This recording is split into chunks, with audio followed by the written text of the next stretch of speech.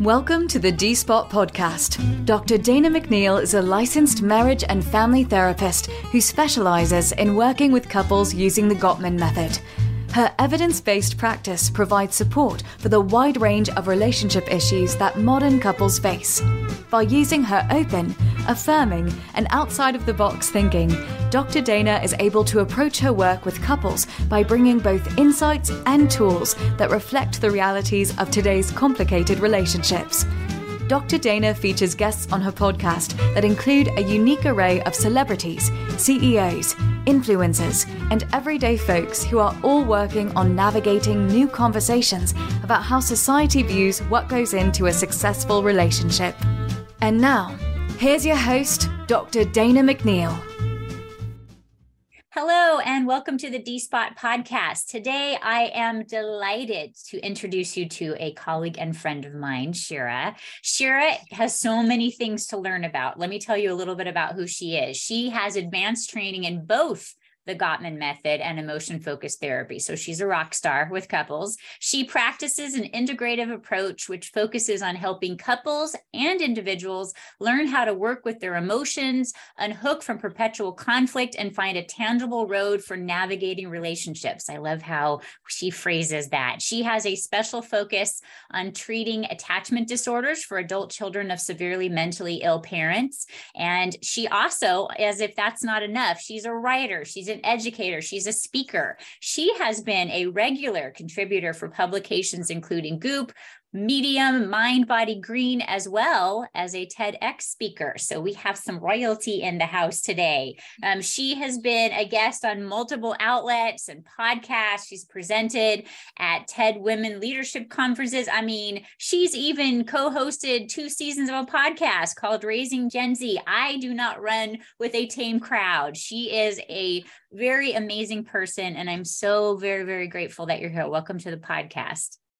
Thank you, Dana. I'm so happy to be here. I'm honored as well. Oh, you're so adorable. We met at a talk that we were both giving talks for Therapy Reimagined. Is that where we met? Yeah, okay. A couple of years ago. Yeah. It was COVID, right? Was it COVID? Yeah, we were all COVID. video. And didn't you have like an app at some point too for like mindfulness and a meditation app? Yes, that came and went. You do it all. So hi, welcome. There's so many things we could talk about, but one of the things that I was hoping we could pick your expert brain about today is this issue of how do you handle being attracted to someone when you're already in a committed relationship? Because that comes up for our clients. And sometimes there's embarrassment in talking about it because they worry that therapists are going to judge them, and they certainly don't feel like they can tell their partner about it. So I'm hoping we can pick your brain today. Absolutely. And when you've been doing this as long as we have, you're dealing with it so much. And part of me has done such a deep dive with this, not only as a hedge against it happening again, let's say when you're repairing infidelity, but how to get out in front of it, because the likelihood that you will be attracted to someone else while you're in a long-term committed relationship is very high. Yeah. It's probably a when rather than an if for most people. Yeah. And so I think let's take the shame out of this scenario. Let's say it's probably an assumption we can make. And then where do we go from there? So do you want to talk a little bit about maybe what the difference is between what might be considered healthy attraction versus something that is perhaps problematic? That's a great question. I'm sure it exists on a spectrum. It might start out as something that feels fairly innocuous, a light flirtation, somebody smiling at you. I mean, a lot of these things begin at work. John Gottman loves to use, I think in one of his books about, going down to the barista at the corner and then telling you how great you look when, you can't get your partner to to bat an eye or rather look up from their phone. For women, I've noticed that they tend to wrap more meaning around this. And we're meaning-seeking creatures, and we're storytelling creatures. So for as a guy, it might be something, and I don't want to make categorical generalizations, but let's say, we gotcha, yeah. for some folks, let's put it that way, some folks, it might be just a physical, like a physical or sexual attraction, a kind of energy there. And for other folks, they might say, this means something. Oh, wow, maybe this is a sign from the universe. Maybe I've been so lonely. Like, here's this connection. And so you could take, it's not as if, I want to say we're writing the script moment by moment, which is so fascinating. So something that could be kind of healthy or sweet, or something that isn't turning into, let's say, obsession, but it could, depending on how much stock and how much we feed that loop. It can become a loop, an obsessive loop, an addictive loop. I mean, we can run down the rabbit hole with that one. Because I'm thinking that I have heard some therapists or sex experts talk about this idea of like, maybe you have the hots for the person that's the barista that gives you your coffee in the morning, and you don't have more of a relationship with them, but you're fantasizing about them when you're with your partner. Like that might be a healthy thing for some, for some clients, because it gets their motor revving. It brings a little extra zhuzh in the bedroom so that like, maybe that's a positive thing that helps their lovemaking, because they're not going to take it any further. Right. Exactly. And so, yes. But what you're saying is that's all fine and dandy. But when you start putting meaning to it, then you're like, oh, I really would like to know what it's like to have sex with them versus fantasizing about them with my partner, that we can then be like, oh, and look at the way that they gave me coffee, and maybe they're supposed to be in my world. And then we start creating a relationship that's not actually happening. Yes, absolutely. I mean, and the other piece of this is, what's your relationship to your boundaries like? So healthy attraction could be, okay, this is not interfering. Maybe this is a fantasy, kind of, as you said, maybe it, primes the pump, if you will, but it turns into, oh, wow, my boundaries are kind of weak, or they're kind of loose.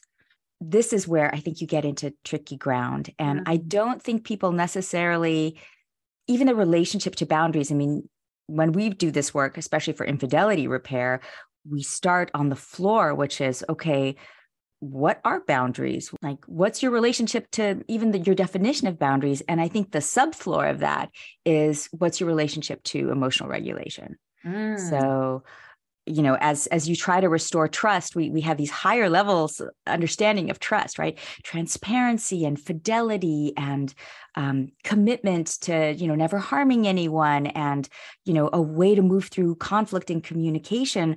But I think at the absolute core, like the atomic level, what is your relationship to your capacity to regulate your emotions, your feelings, your impulses?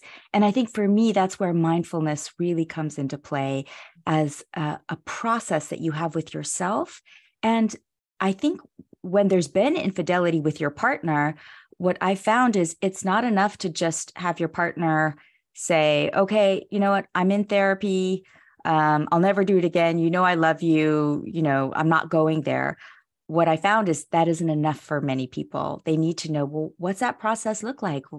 How do you discern? How do you stop your impulses? How do you manage these intense, maybe emotions or feelings or attractions if they ever arise again? And so making it so explicit is so helpful in terms of reestablishing and restoring not only trust between a couple, but trustworthiness within the individual. 100%. Every time I work with a couple where there's been infidelity, there's that component of, I need you to report back to me how you could get into a space where this felt like an option for you. And you need to let me know what you're going to do, because you will find yourself in this position again. Once we get out of survival mode, right? And things are all system go again, and we start taking each other for granted, or life gets crazy, or we're not hyper focused on repairing the relationship, you still have the DNA that could put us in this situation again, right? And so what is your coping skill plan? What's your insight that you drew on, and what's going to keep us safe? Yes, exactly. I love that. Us safe. What's going to keep us safe? That's beautiful. Because if you can't do that, then how can you ask your partner to sign themselves up for a potential minimal 50-50 risk that they're going to find themselves this place a year down the road? They're going to do all the hard work of trusting you and forgiving you and finding space to open up for you again. And then it's like, and we could return here. Right? Yeah. And that makes Yeah. them feel foolish. And then they're going to withdraw or withhold and like kind of be in like a wait and see. And then we can't do work with you to repair. Yeah. And the anxiety will always be there. The anxiety will always be there. So I think relative to that mindfulness-based process, right, as opposed to shaming and blaming or white knuckling, and, you know, I want to say suppressing or compartmentalizing. A lot of people, you know, avoidance tend to do that very well. I invite a conversation that is based with curiosity and compassion, not as in compassion is permission. There's a lot of confusion around that, but not compassion is permission, but permission to sit with what's arising. Hey, I'm really attracted to this person. You know, they're so generous with their attention. And I haven't been able to get my partner to look up from his phone, or, you know, we always just talk about logistics. We haven't had any emotional intimacy in I don't know how long. What's that about? How do you kind of sit with the discomfort, either what's pulling you towards someone, because sometimes it could be that maybe you're in a happy relationship and you're just feeling drawn towards someone. Maybe it's the novelty aspect, or there's something about the connection that is lovely and affirming, or you're running away from something, maybe all kinds of things you might not be able to look at. And so your attention turns towards an energy that can feel very gratifying and compelling in the moment. Do you find that there's attachment styles that are more likely to find themselves vulnerable to this sort of interest? I would want to say insecure, so whatever fits under the umbrella of insecure. But, you know, I've had securely attached situations with couples as well. So while the attachment piece is a huge piece of it, and especially I think the opportunity to restore secure attachment with a couple that has been damaged by the kind of attachment injury that is a betrayal, I think it's really important to get clear on what you're saying yes to. And I think in our society, especially now, I don't know if you feel it, Dana, but there's such an erosion of faith in our institutions, all kinds. I mean, we feel like there's a lot of social and moral and political upheaval, and there's not a lot to sort of help us stay contained in a sense that integrity matters. Let's put it that way. Not. I'm even talking about social media and all the media and conditioning, but that aside, it's really hard to stay aligned with your values in a time where we feel like a lot of us are in free fall.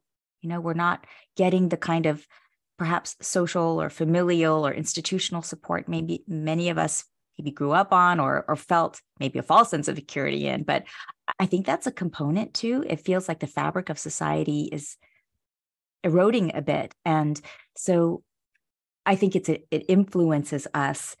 And when these moments occur, it's really an invitation to ask yourself, okay, so what are my values? Where is my integrity? What matters most to me? You know, I could be pulled over here, but what am I saying yes to? What am I making an agreement to? And I feel strongly, and I know you do too, that a relationship, an agreement is not this static. It's not this static thing. You said yes, you said I do 15 years ago. It's something that's dynamic, and it's living, and it's breathing, and it's really something you have to choose every day if it's going to be vibrant and alive, you know?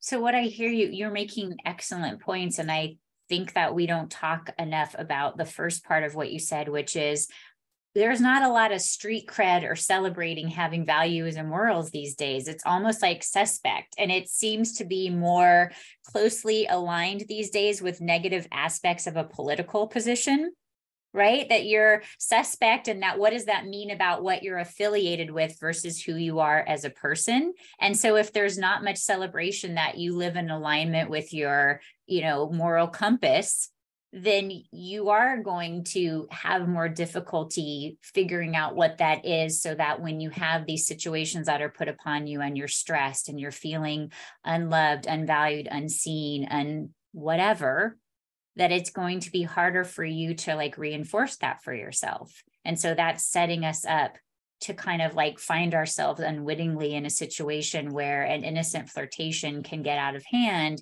because we're not looking at what are we putting in place to make sure that I'm living in alignment with my moral compass. Yes. Yes. And that has to be something that you're in active relationship with. Yeah. It's not a given. It's something that you're either reinforcing and supporting and nurturing, or you're not.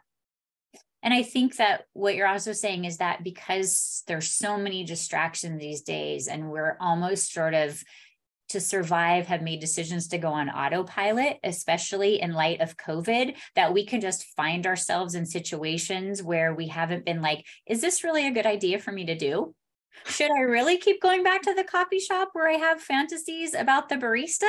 That's probably not going to turn out good, because I could have a day where I'm a little off, or my partner and I didn't have like a great ending or connection before I left for the day. And then I'm more open to like having somebody interfere with this connection that I have with my partner, because I'm not being mindful about and intentional about my behaviors.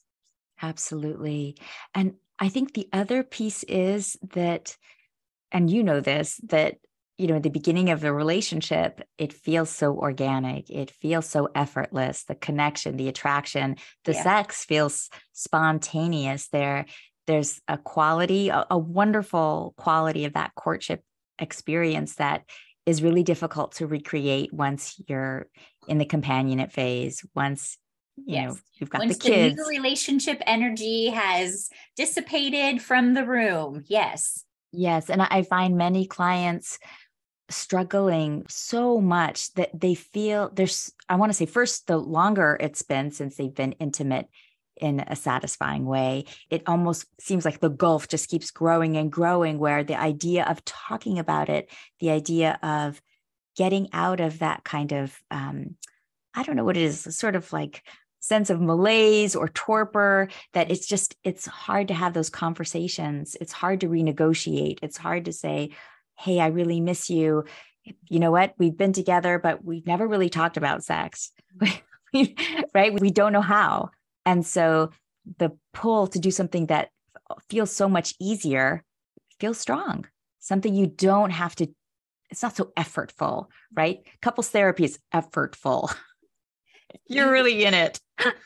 You're raising a really interesting point that I know that you are also experiencing, because you and I both work with clients that come to us wanting to open up their relationship or are add a partner. And what I find, not astonishing, that feels like a big word, but like interesting, is that there's couples that are not willing to have the conversation that you are discussing right now. Like, I'm not feeling like I'm getting my needs met, or we're not connecting the way that we used to, or I miss you. Something that sounds vulnerable, right? So their alternative is they're coming to our offices being like, so I think we should open up the relationship. We want to come in and negotiate the terms of that, because I don't want to deal with part A. So how about if I get that new relationship energy from someone outside of our relationship, so I can stay with you and not have that uncomfortable conversation, and we'll open up. Yes. Talk about that, love, because that is a part of what we do these days.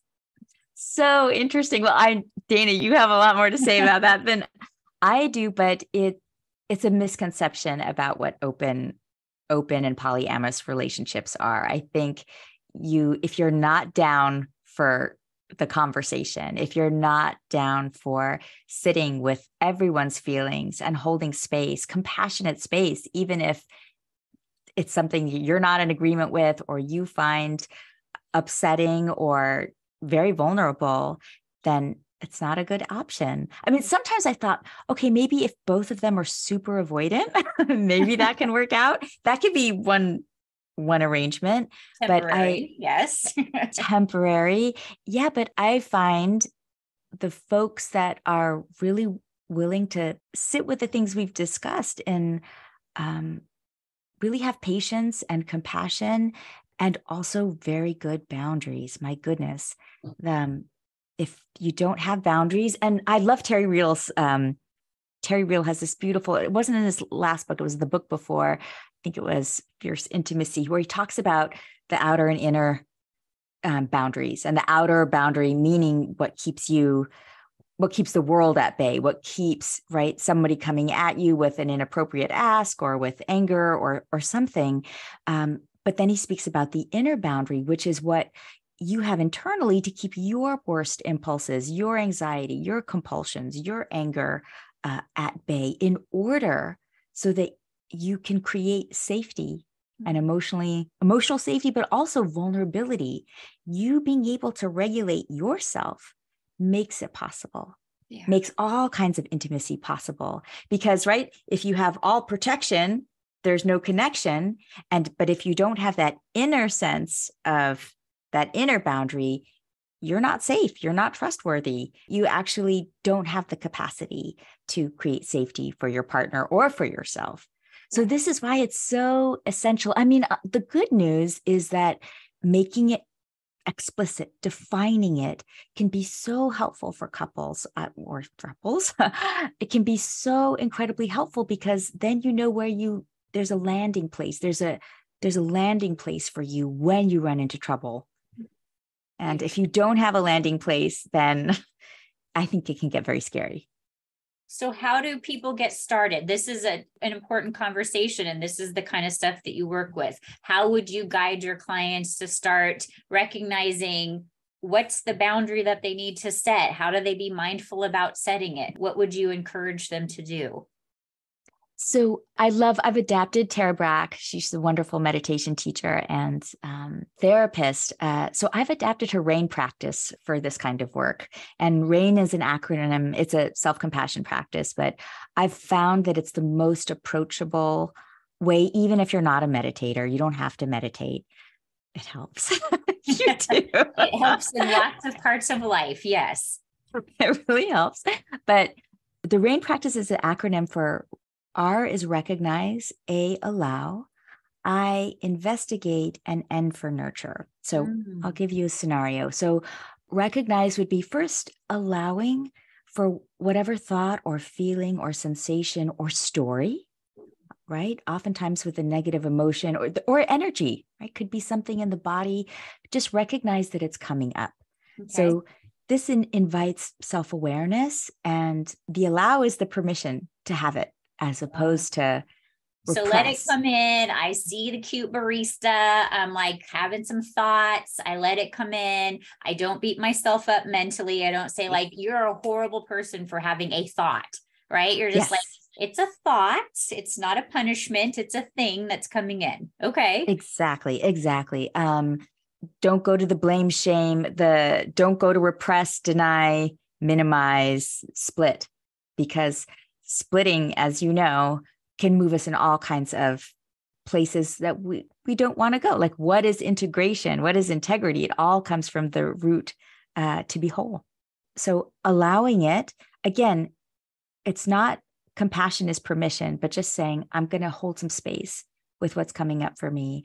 I is investigation or inquiry. And I invite clients to journal, because if they don't meditate, and also this could be a very like heavy meditation, but so I say journal first. And the inquiry is, all right, so what's the feeling or what's the sensation, and how, what's the story around it? What feels most intense for me? And so this part, I think, is the juiciest part, which is just allowing whatever's going to come up. Maybe it's not a sentence. Maybe it's just words. Maybe it's, if you're dropping in, maybe it's a feeling of sadness or loss. Maybe you are mourning some part of yourself that has no life or expression in your relationship. Maybe you're missing or mourning the connection that you have with your partner. Maybe your partner doesn't see you, doesn't desire you anymore, or in the way that you used to. I mean, so much stuff comes up in this part of the inquiry. Or maybe you feel kind of dead inside, right? It's like Esther Perel talks a lot about, where has the eros gone? And we often project the eros out into a sexual connection with someone when we're not really doing the harder work of staying alive within ourselves. It could be so many things. So it's not that you have to do a deep dive on, an inventory on your whole life. I'm not asking that, but just whatever feels loudest. Yeah. And I think Whatever. you're definitely speaking to something that I hear from many of my clients when we let ourselves be quiet with it and kind of deep dive. It's not necessarily about the other person. It's the experience of the other person bringing in somebody I haven't seen in a while. Right. Yes. So that I feel attractive. I feel funny. I no longer view myself as a soccer mom. I'm not like, a breastfeeding machine or whatever it is that you've come in your current view of yourself to identify with. You got to experience a part of yourself you haven't seen, and you've missed that person. And that other person that you had the fantasy about or the affair about lets you revisit a time in life, not necessarily that you want that person. And that's important to kind of have an awareness of. Absolutely. Because there's so much projection involved, right? I missed that part of me that feels sexy and like a woman, or they're seeing me in a way, and I'm hungry for that, and I miss that. And then the last one is N for nurture. Of course, in Buddhism, it's non-attachment, which is really hard to get to if you're in the middle of a fantasy or an intense sexual attraction. So the nurture, I kind of think of in two ways. So one is, what do I need to do to offer myself some loving kindness around this? Right? Once you get to, and it may be different every time, like what arises for you, but how do I offer, this is some part of myself that wants to live, wants some kind of expression. How do I honor that? Like that, so fundamental to being human. Sometimes we can so easily go into a shame spiral. I'm not a good person. Oh my God, I can't believe this is me. I can't believe I'm in this situation, right? Like I want to be a good person. I want to be committed to my partner, as opposed to saying, okay, this is what this is. How can I hold this with love?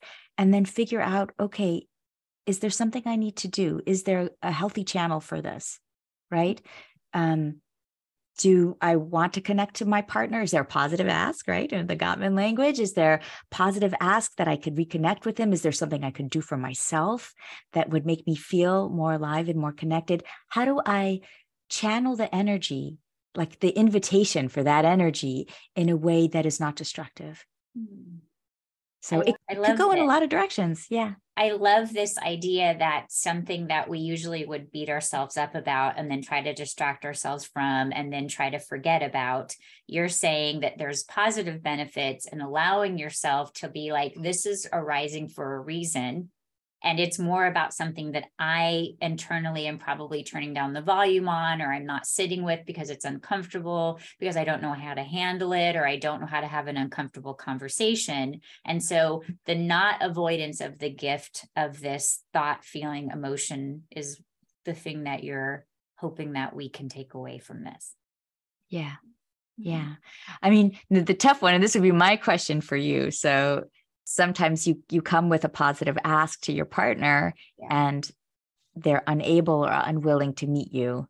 And that's tough, right? Because you're putting your heart out.